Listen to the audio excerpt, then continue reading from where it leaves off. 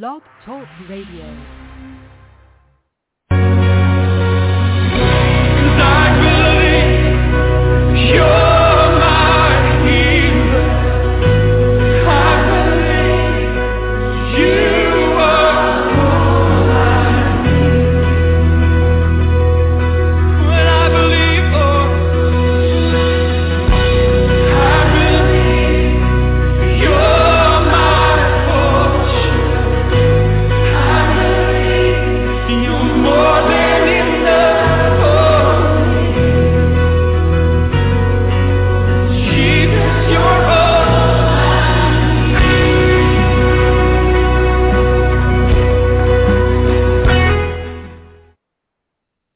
Good evening and welcome to Reaching Out Radio International and this week's live broadcast of The Way of Healing. My name is Susan Brozek and I'm a licensed clinical Christian psychotherapist and founder of Healing Word Psychotherapy Services, my private practice. Thank you so much for joining me this evening. Tonight we're going to be looking at part 2 of a 2-part series on recognizing unhealthy thinking patterns, how to identify and change our default patterns so we can gain lasting victory in our thought lives. And by way of introduction, for those who missed part 1 of this series, which aired last month, it is available on demand. We started out by discussing self-talk, and many of us have self-talk that often goes unnoticed as we process throughout the course of our day, and when we don't pay attention to the thoughts that come and go through our minds, it can lead to mood changes, unstable feelings, and it can even affect us behaviorally. So tonight's broadcast will help you identify thinking patterns that don't serve any beneficial purpose for you and which may even be in opposition to what God says in His Word. Take renewing of your mind to a whole new level. We'll be taking an in-depth look at different ways that our thoughts can affect and even sabotage our actions and how we can learn to align them with the truths of the Word of God. So we left off last time on part 1 going over some unhealthy thinking patterns.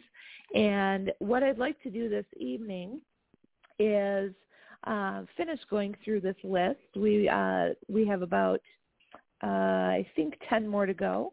And then I plan to spend the remainder of the broadcast time on the concept of renewing your mind and what it actually looks like in your everyday life. And I'll be giving you some tools on how to do just that. So let's resume to start out the unhealthy thinking patterns that I had went in depth on last time. And we left off at one called overgeneralizing. And what this means is that we tend to people that do this, we tend to perceive a global pattern of negatives on the basis of one single incident. So an example might be, this generally happens to me. I seem to fail at a lot of things, or I always end up in this boat. Those are kind of the types of things that you might say to yourself if you tend to be someone who overgeneralizes, and you can see how that could quickly spiral down when those are the primary thoughts in your mind. The next one is called redefining, and this basically involves shifting the focus off of the issue at hand in order to avoid solving the problem.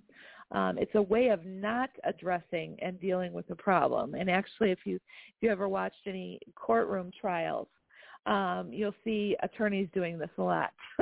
And you may see clients who are on the witness stand doing this to avoid having to answer a specific question.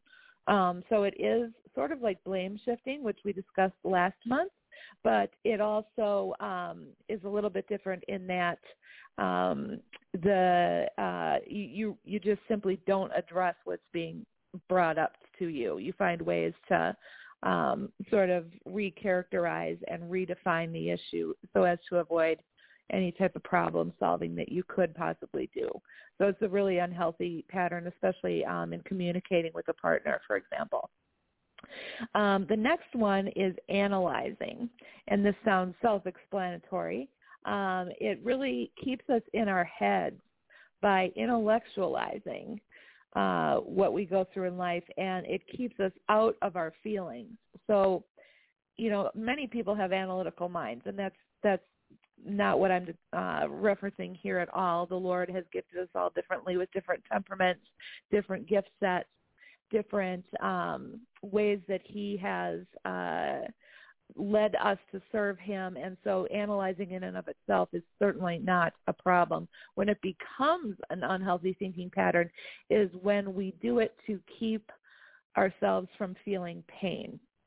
So this would be a situation where trying to avoid maybe remembering a painful event or processing a painful event in your heart and instead intellectualizing it away in your brain. So it's kind of like a disconnect from our head to our heart and from our emotions. So if we can intellectualize it away and stay in our head about it, it's a way to avoid pain, and it makes the problem less painful to deal with, although in reality it does not at all. It simply delays the inevitable, and the problem and the emotions surrounding it will pop up later on in ways that you don't desire. So with this one, you have to be really careful. It's fine to process, but you also have to process in your heart, not just in your head. So emotions need processing just as thoughts do. The next one is over-optimistic. At first, that sounds great, I think, especially in this world we're living in now. But the key element here is overly optimistic. We think that because we want a person or a situation to be a certain way, then it will be that way. So it's kind of like wishful thinking taken to an extreme. It denies reality. It enables us to function according to what we want and what we want to see rather than according to the facts and to what really is. So you might look at this as somebody who would fit the characterization of wearing rose-colored glasses. You may have met a person, or you may be a person like this that, you just don't allow any negativity in at all. And that while it's not good to focus on unhealthy and negative patterns of thought, we have to also be realistic. We can't live with our head in the clouds or our head in the sand.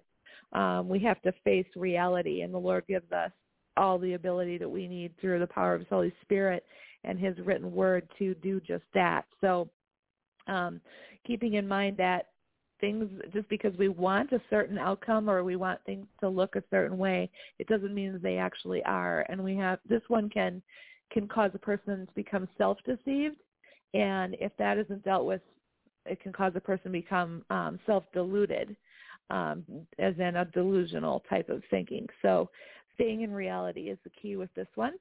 The next one I have termed fortune telling, for lack of a better term, and I don't mean that in any other way other than someone who tries to predict the future but does it negatively.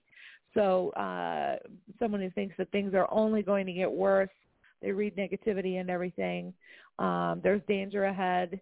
They even kind of put out negative self-fulfilling prophecies, such as I'll fail that exam, or I won't get this job, or I'll never get out of debt, those types of things, and continuing to think that thought over and over again in your mind. And just to circle back to one issue that I mentioned last month, when you subscribe to these negative thinking patterns and when they are dominant in the way that you view the world, it can actually cause neurophysiological changes in your brain and kind of rewire and remap your brain in a sense. And so because there are neurons that are involved with thought processes, and you can actually grow new neural pathways, which is kind of beyond the scope of what we're talking about, not to get into the biology of all this, but when you grow a new neural pathway, that pathway then, if you continue to repeat a negative thought such as, I'll never amount to anything, I'll fail that exam, whatever it might, you just deepen and strengthen that pathway. So my point is, it makes it even harder then to go back and reverse that thought. And that's why during the second half of this program tonight, we're going to talk about what renewing the mind is and how to do it. So that's the good news that God gives us, is even if we've been stuck in a rut with negative thoughts for years and decades, he gives us a way out of that, which is just so awesome. Okay, so moving on then. The next one is similar. It's assuming or mind reading, and this is somebody who spends a great deal of time presuming that we know what others think and feel, what their motives are, without sufficient evidence.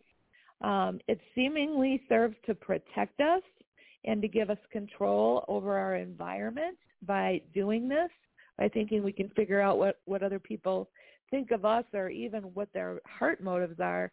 And in actuality, this is a dangerous and a slippery slope because, first of all, it says that the Lord looks at the heart while man looks on the outward appearance. It is not our job, nor are we supposed to try to judge heart motives. We can look at behaviors. We can judge the fruit in somebody's life. Is there fruit of the Spirit? Is there fruit of repentance? Those types of things.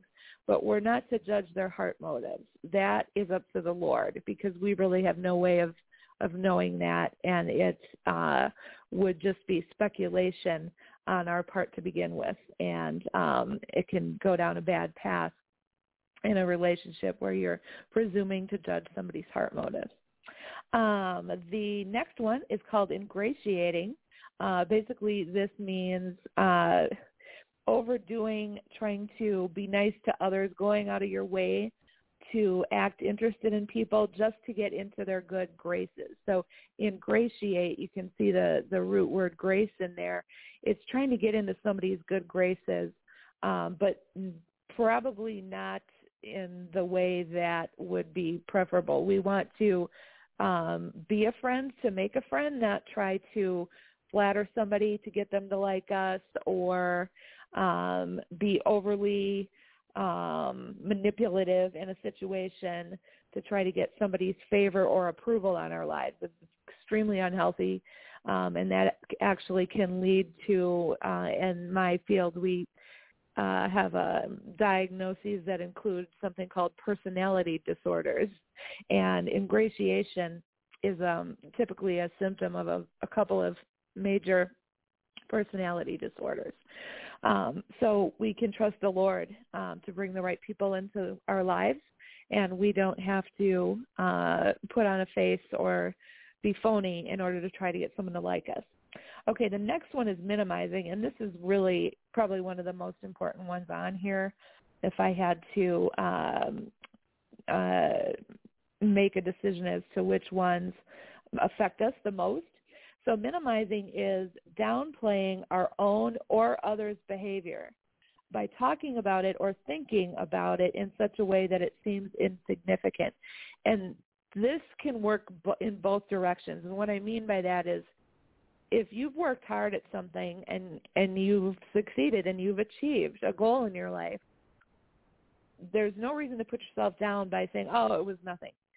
Don't minimize it in that way. It diminishes what you have put into it. Of course, you want to give glory to God for that. But if you minimize the good things that you're doing, it's a way of not seeing with accuracy the contributions that you are making to the kingdom of God or to however you're serving in this world. And so be wary of minimizing. The other thing that it can do is it can also be used against another person when they've done something good. If you put them down and, well, take an example of a father whose child is in baseball and hits a home run and is excited and blah, blah, blah. And the father says to him, well, that was good, but if you just would have stood in the batter's box a little bit differently at this other angle, you might have been, it's that type of thing, minimizing something that is a big accomplishment and finding a way to, maybe not always necessarily, but in some way finding fault with it, which then takes away, it's kind of deflating. It takes away the joy from that moment. In the example of this little boy who hit the home run, if he's being criticized for the way he stood, it kind of deflates him of doing a really awesome thing. Okay, so we have three more to go through. This next one is called vagueness. This is being deliberately unclear and nonspecific in order to avoid being pinned down, confronted, or rejected. So basically, looking at this in a way that's understandable in real life this is kind of like when you're talking to somebody and you feel like, wow, talking to them, it feels like trying to nail Jell-O to the wall. You just can't seem to get them to maybe commit to an opinion or say what they really mean or be forthright, be forthcoming, be honest in their answer. Rather, they kind of are masterful at skirting around being pinned down. And there's various reasons why people do that, but just for the purpose of our discussion here tonight on this broadcast, that's an element that we call vagueness that can be very unhealthy. The next one is victimization. This is also one that I would say is very important to stay away from. All of these are, but I see this one a lot in my practice. This is someone who takes on a victim mentality, and they literally take it on. So instead of coming from, as a believer, we come from a platform of victory that Jesus accomplished for us on the cross. We aren't victims in that sense. Even people who've gone through, patients I work with have gone through horrific abuse in their lives, I don't call them victims of abuse. I call them survivors of abuse.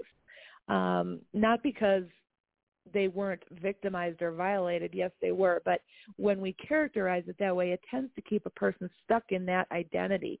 People can then develop an entire identity around being victimized.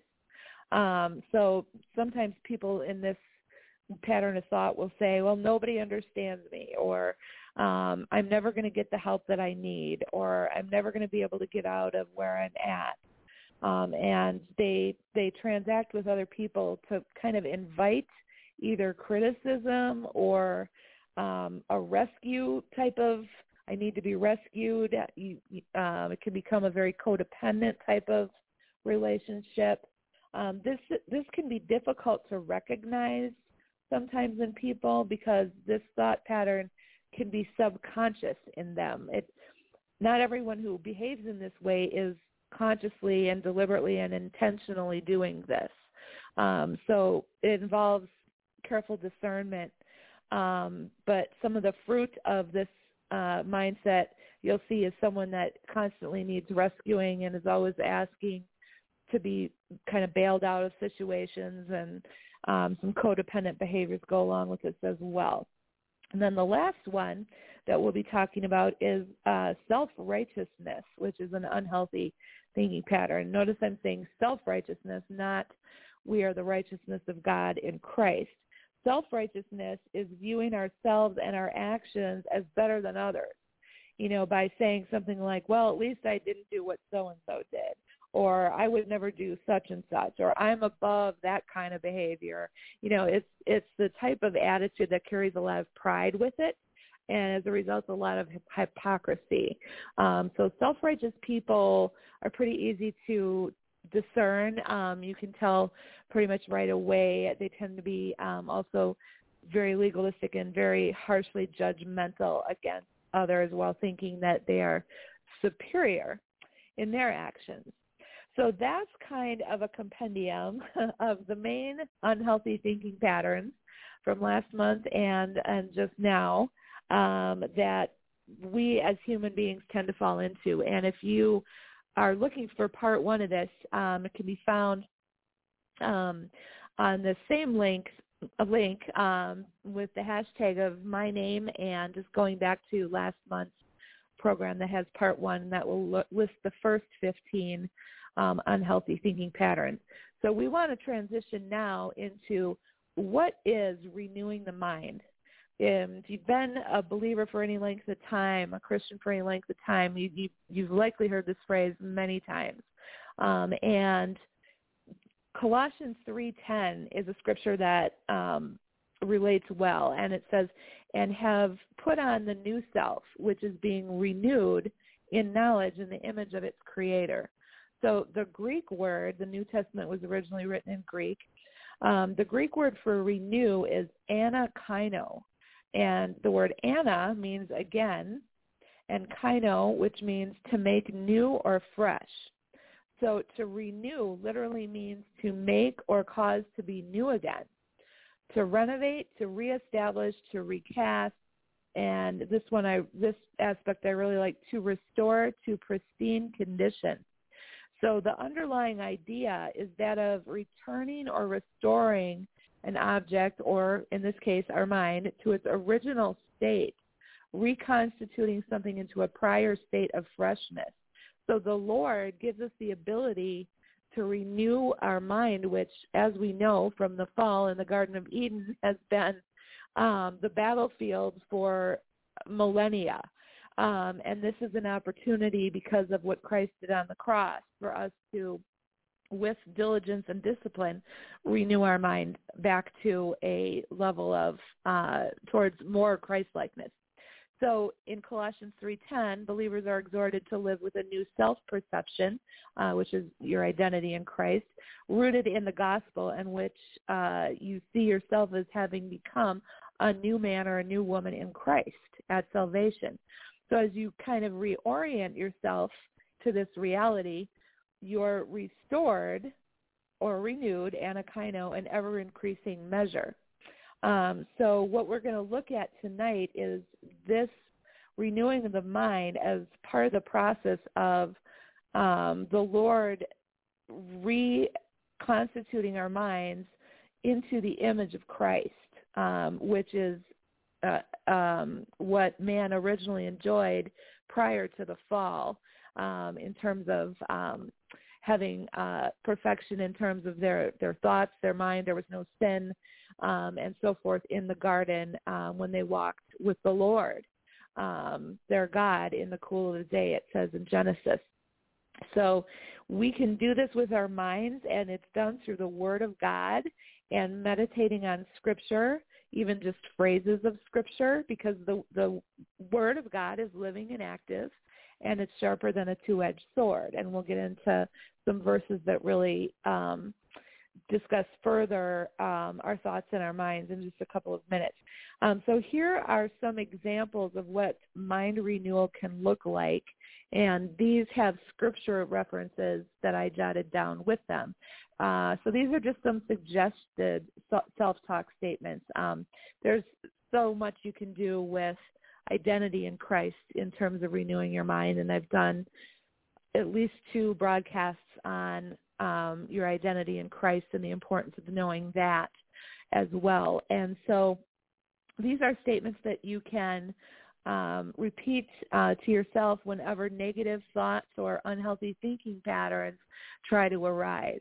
I'll just read a sampling of them for you. There's a couple of hundred, but for the sake of brevity, I'll just read about 10. I am loved with an everlasting love, Jeremiah 31:3. I have abundant life, John 10:10. I am free of shame and condemnation, Romans 8:1. I am being changed and conformed to the image of Christ, Romans 8:28 and 29, and Philippians 1:6. I am a new creation, 2 Corinthians 5:17. I am holy and without blame before God, Ephesians 1:4. I am forgiven, all my sins are washed away, Ephesians 1:7. I am God's workmanship, Ephesians 2:10. I can do all things through Christ who strengthens me, Philippians 4:13. And I am victorious, Revelation 21:7. So those are just some examples of how mind renewal can begin to take shape in your life. Looking up scriptures, you can start with identity scriptures, or you can start, better yet, wherever the Holy Spirit directs you, with any passage of his word and focusing on that. I am a believer in memorizing scripture, as I mentioned last time. The more that we memorize it, the more the Holy Spirit has to draw from when we're in a situation we're calling out to him and we've committed scriptures to memory. They are stored in our heart and in our minds, and they'll come to remembrance at the exact moment that we need them. There's another concept that has to do with mind renewal, and it's called reframing.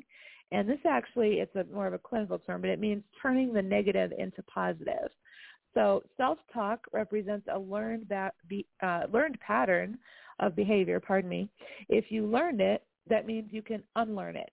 So the key to reframing is to kind of recharacterize the negative messages that you might have learned so that they take on a more positive tone. So just 6 quick points here in terms of reframing.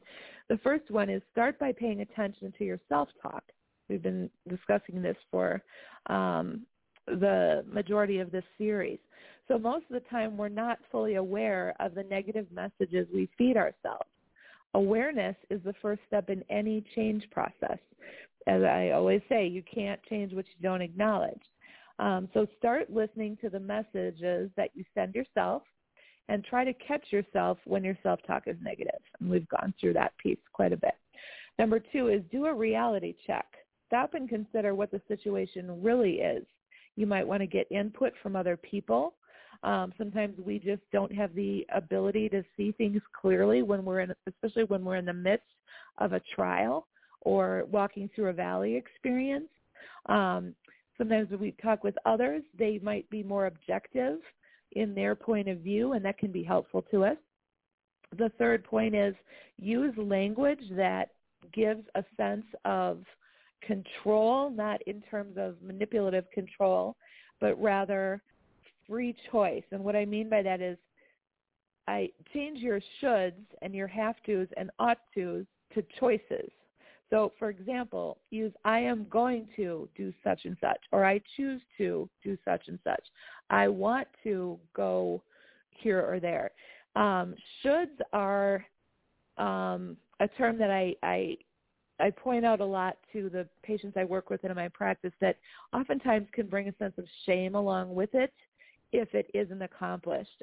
For example, if you're raised in a situation where you're told, well, you should have done it this way, or you could have done it better, or you shouldn't think this way, you shouldn't feel that, you shouldn't talk that way.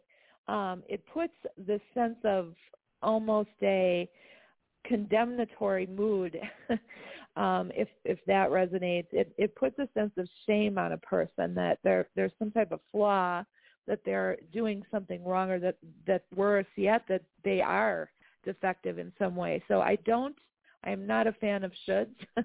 I think when we use language such as I choose to instead of I should, I think that there's a big difference there that happens, not just in our thoughts, but also in the way we approach things.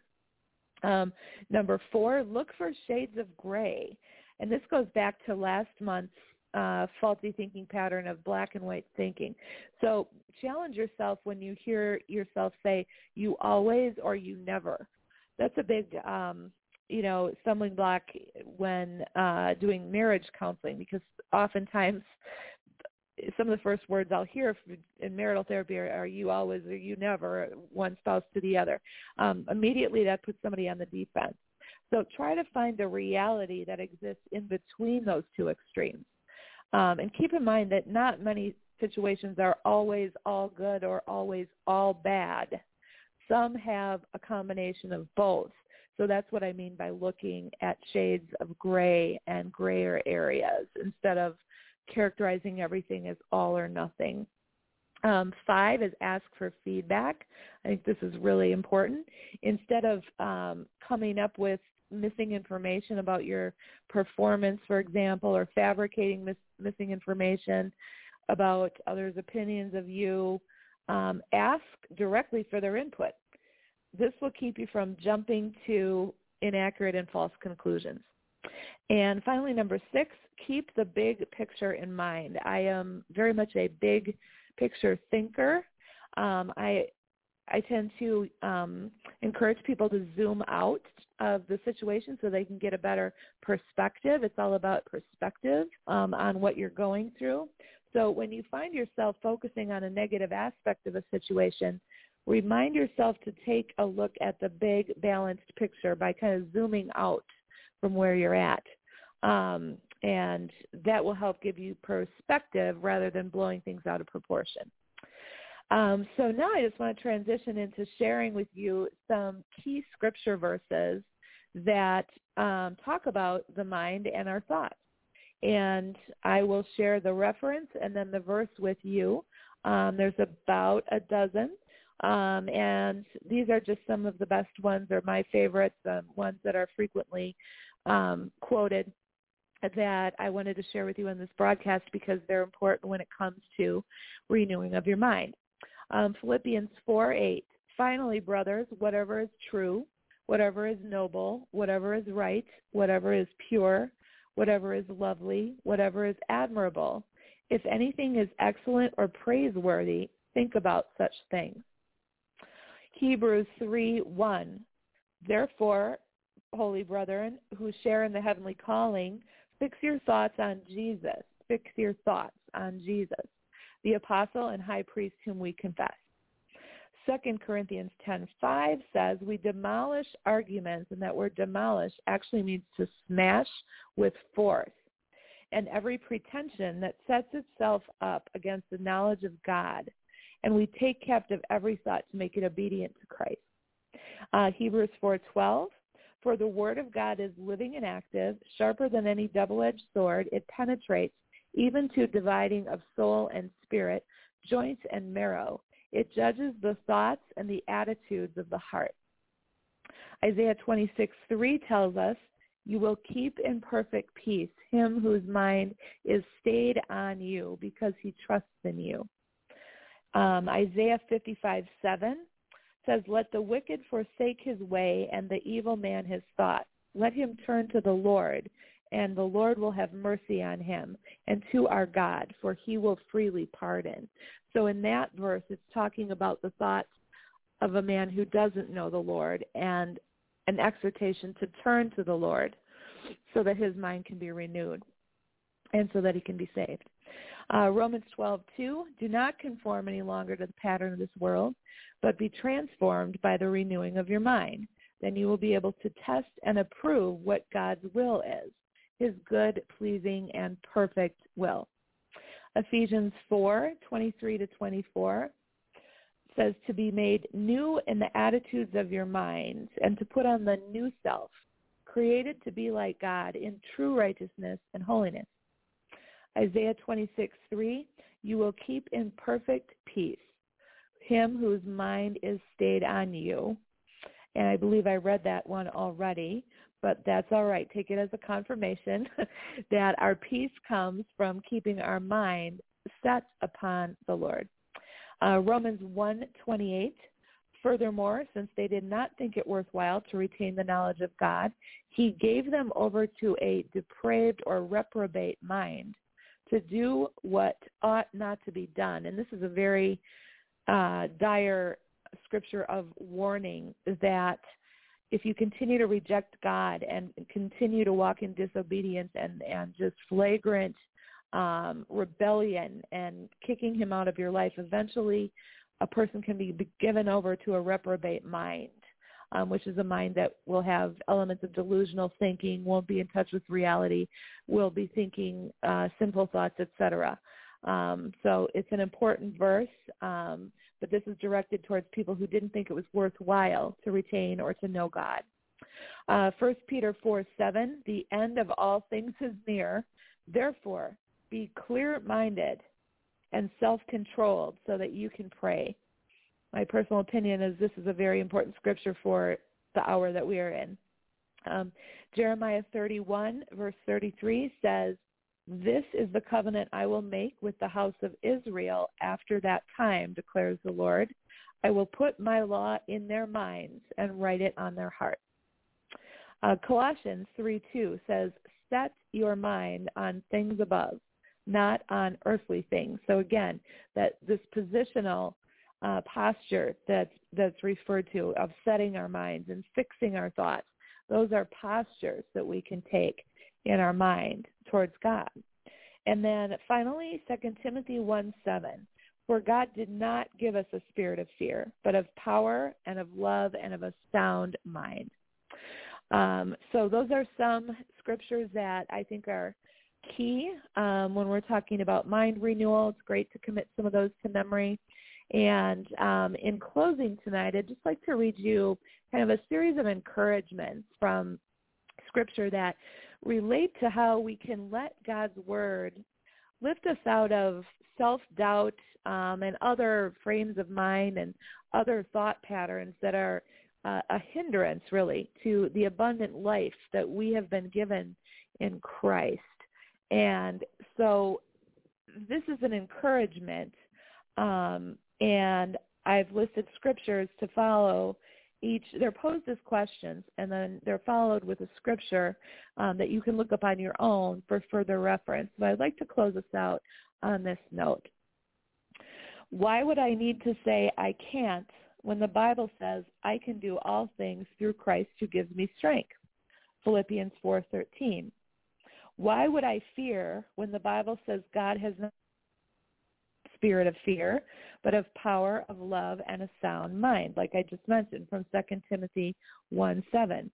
Why would I need to lack faith to fulfill my calling, knowing that God has allotted to me a measure of faith?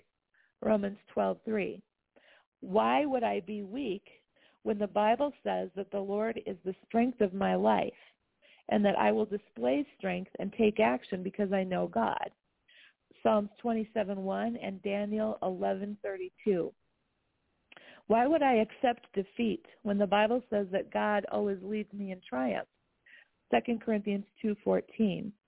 Why would I need to lack wisdom when Christ became wisdom to me from God, and God gives wisdom to me generously when I ask him for it? 1 Corinthians 1:30 and James 1:5.